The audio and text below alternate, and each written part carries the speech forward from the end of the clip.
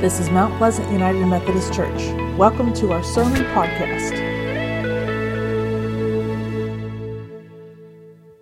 Well, I wanted to come out here on such a pretty day and share some thoughts this morning as we gather for worship wherever you are. Whatever device you're using, wherever you are, whether you're in the bedroom or in your living room or in the kitchen, I want to thank you that you've come out today. I thought I would dress appropriately for the conditions. The weather report says scattered showers. And around here, you just never know when that's going to happen. The mountains kind of make things difficult to predict. Stuff comes through. I thought I would try something different this morning. So you're probably going to be hearing some background noise.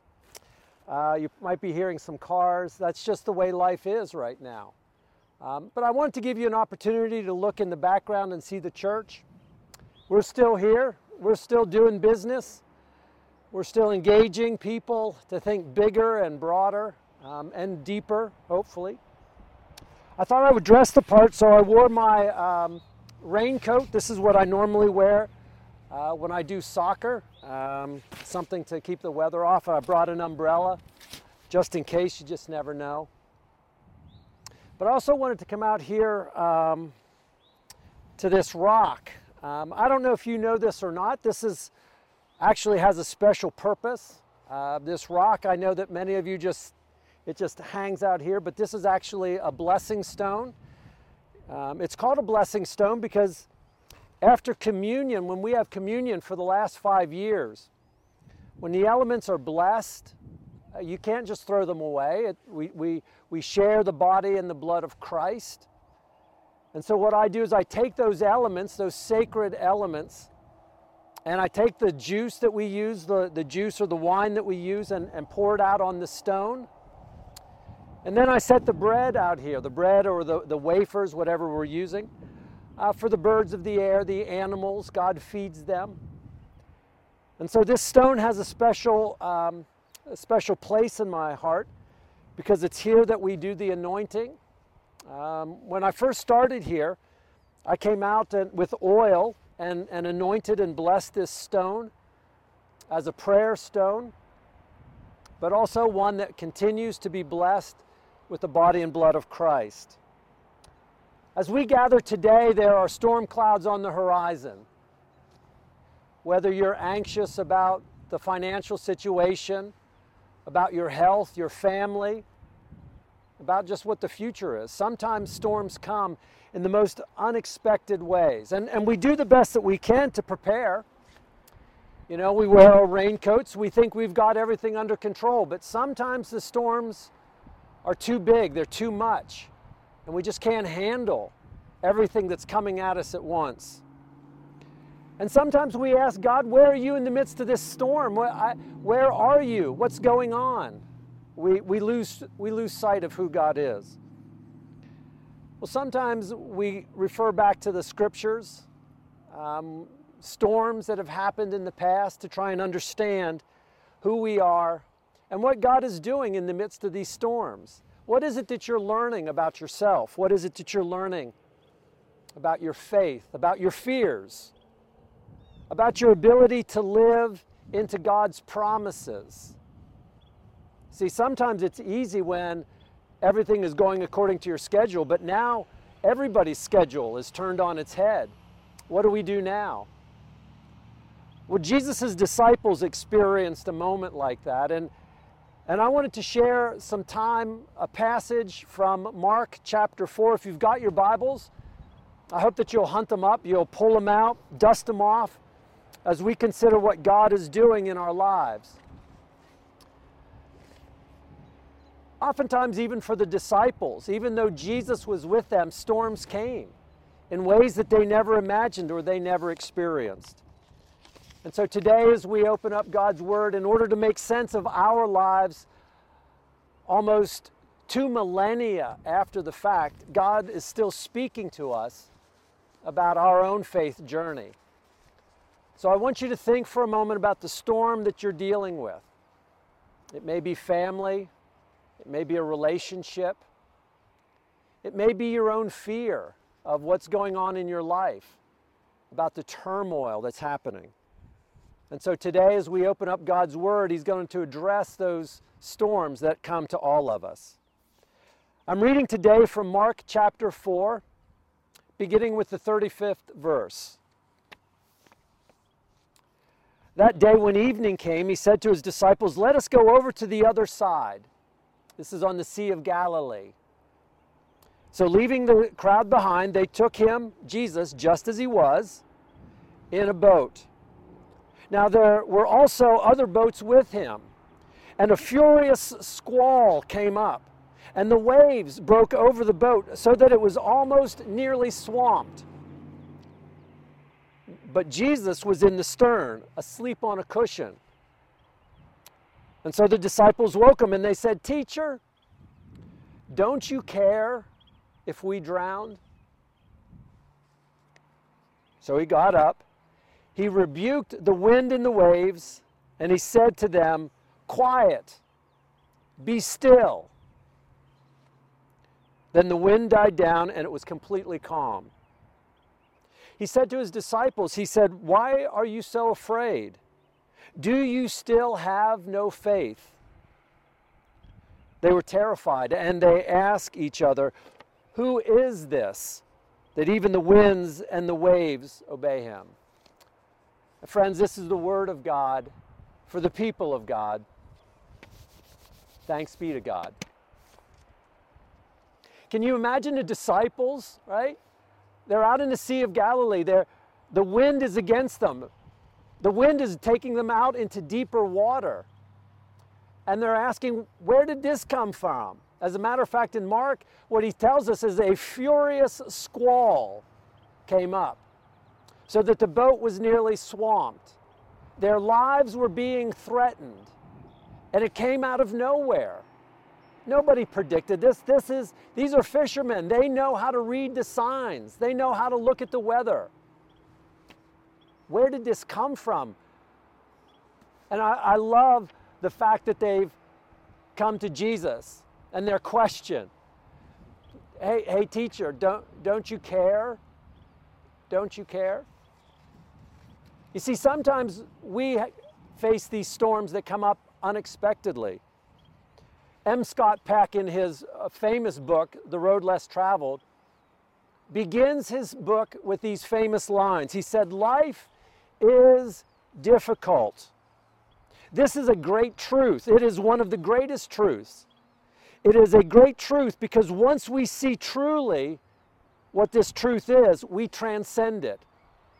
Once we truly know that life is difficult, once we truly understand it and we accept it, then life is no longer difficult." You see, for most of us, we think life should be smooth sailing. We like smooth sailing. I love smooth sailing. Nobody likes a furious squall in their life. But I wonder if we as disciples, facing everything that we're facing the uncertainty of this disease, this pandemic, this quarantine, things that I never thought I would live to see, that can we agree on one simple truth? Life is wild. It is wild. It is unpredictable. You don't know. We're not in control. What this story is telling us is the disciples got in a boat with Jesus. They're in the boat with the Messiah. Of course things should go smoothly. And even though they're going through this journey with Jesus, they face a furious squall to the point that they feel that their life is being threatened. Have you ever been in that situation? Are you there now? Batten down the hatches. It's all hands on deck. We've got to ride this thing out. God, what are you doing? The problem is that sometimes we think we're being punished. What have I done to deserve this, God? What have I come? What have I done that you're treating me like this? And so we ask the inevitable questions. What is the purpose of this storm? Why am I going through this? This is the question that Job was asking in the Old Testament. This is the question that people of faith have been asking for thousands of years. And I want to give you just a few possibilities of some of the struggles that you may be going through. Is it possible that the storm that you're going through is trying to teach you something?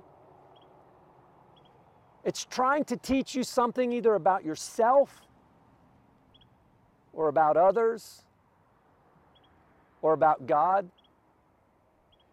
That sometimes we feel that God is just here. God is just here to take care of me, to give me what I want when I want it. He's that cosmic Santa Claus that I've always been looking for.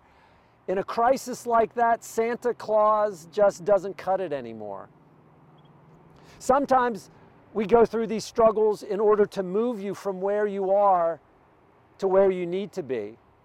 We all have the same temptation to just kind of sit down in our pew, get comfortable, and just ride it out to the end. In the middle of a storm, everybody has to start rowing.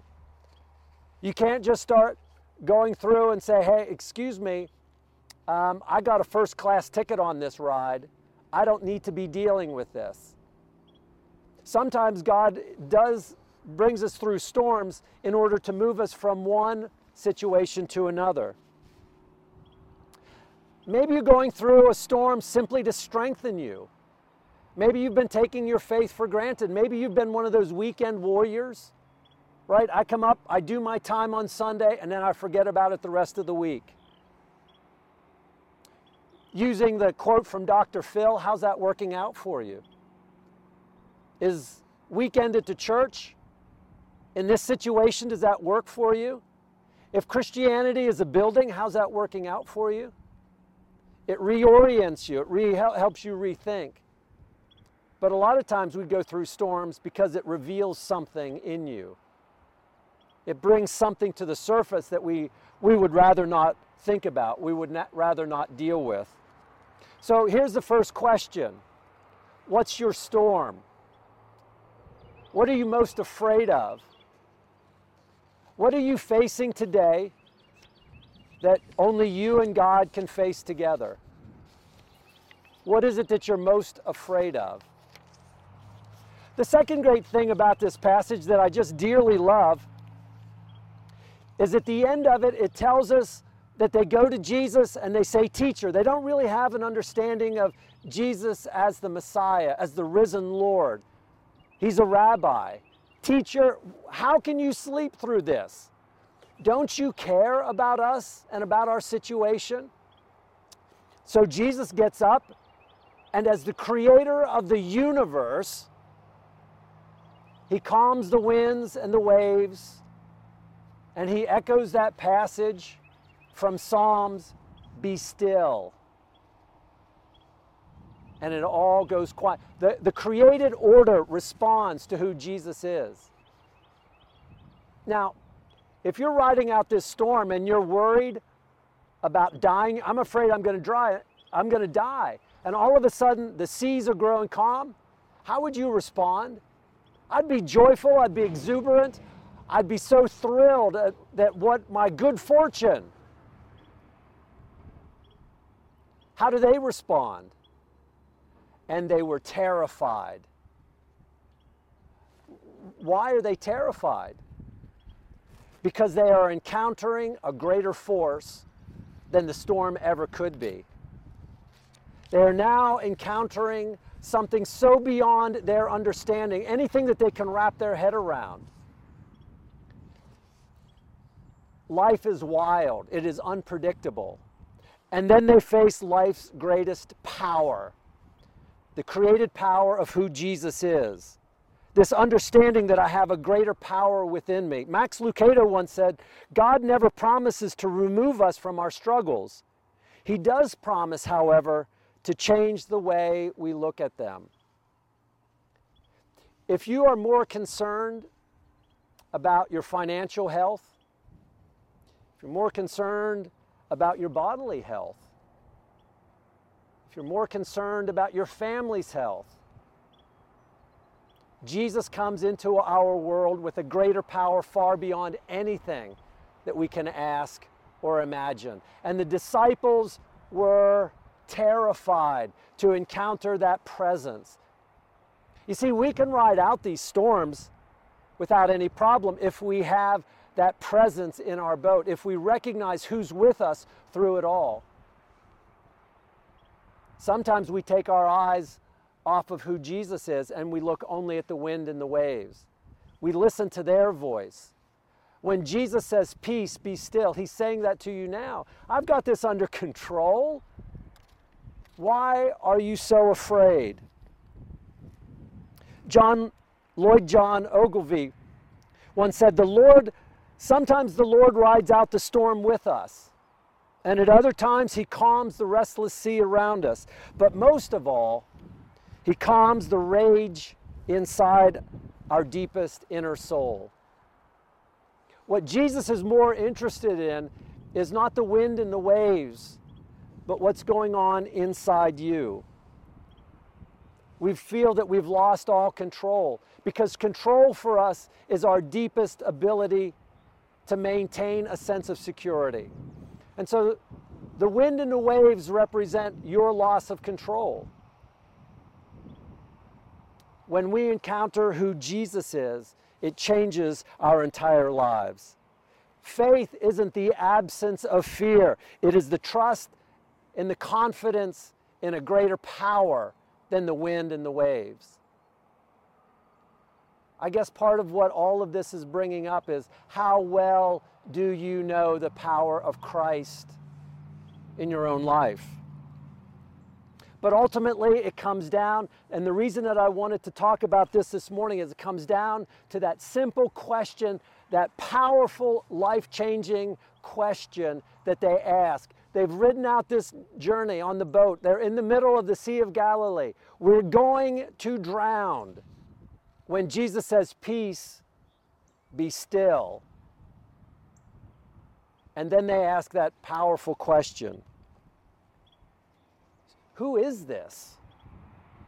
Now, I believe that for all of us, we can only honestly ask that question.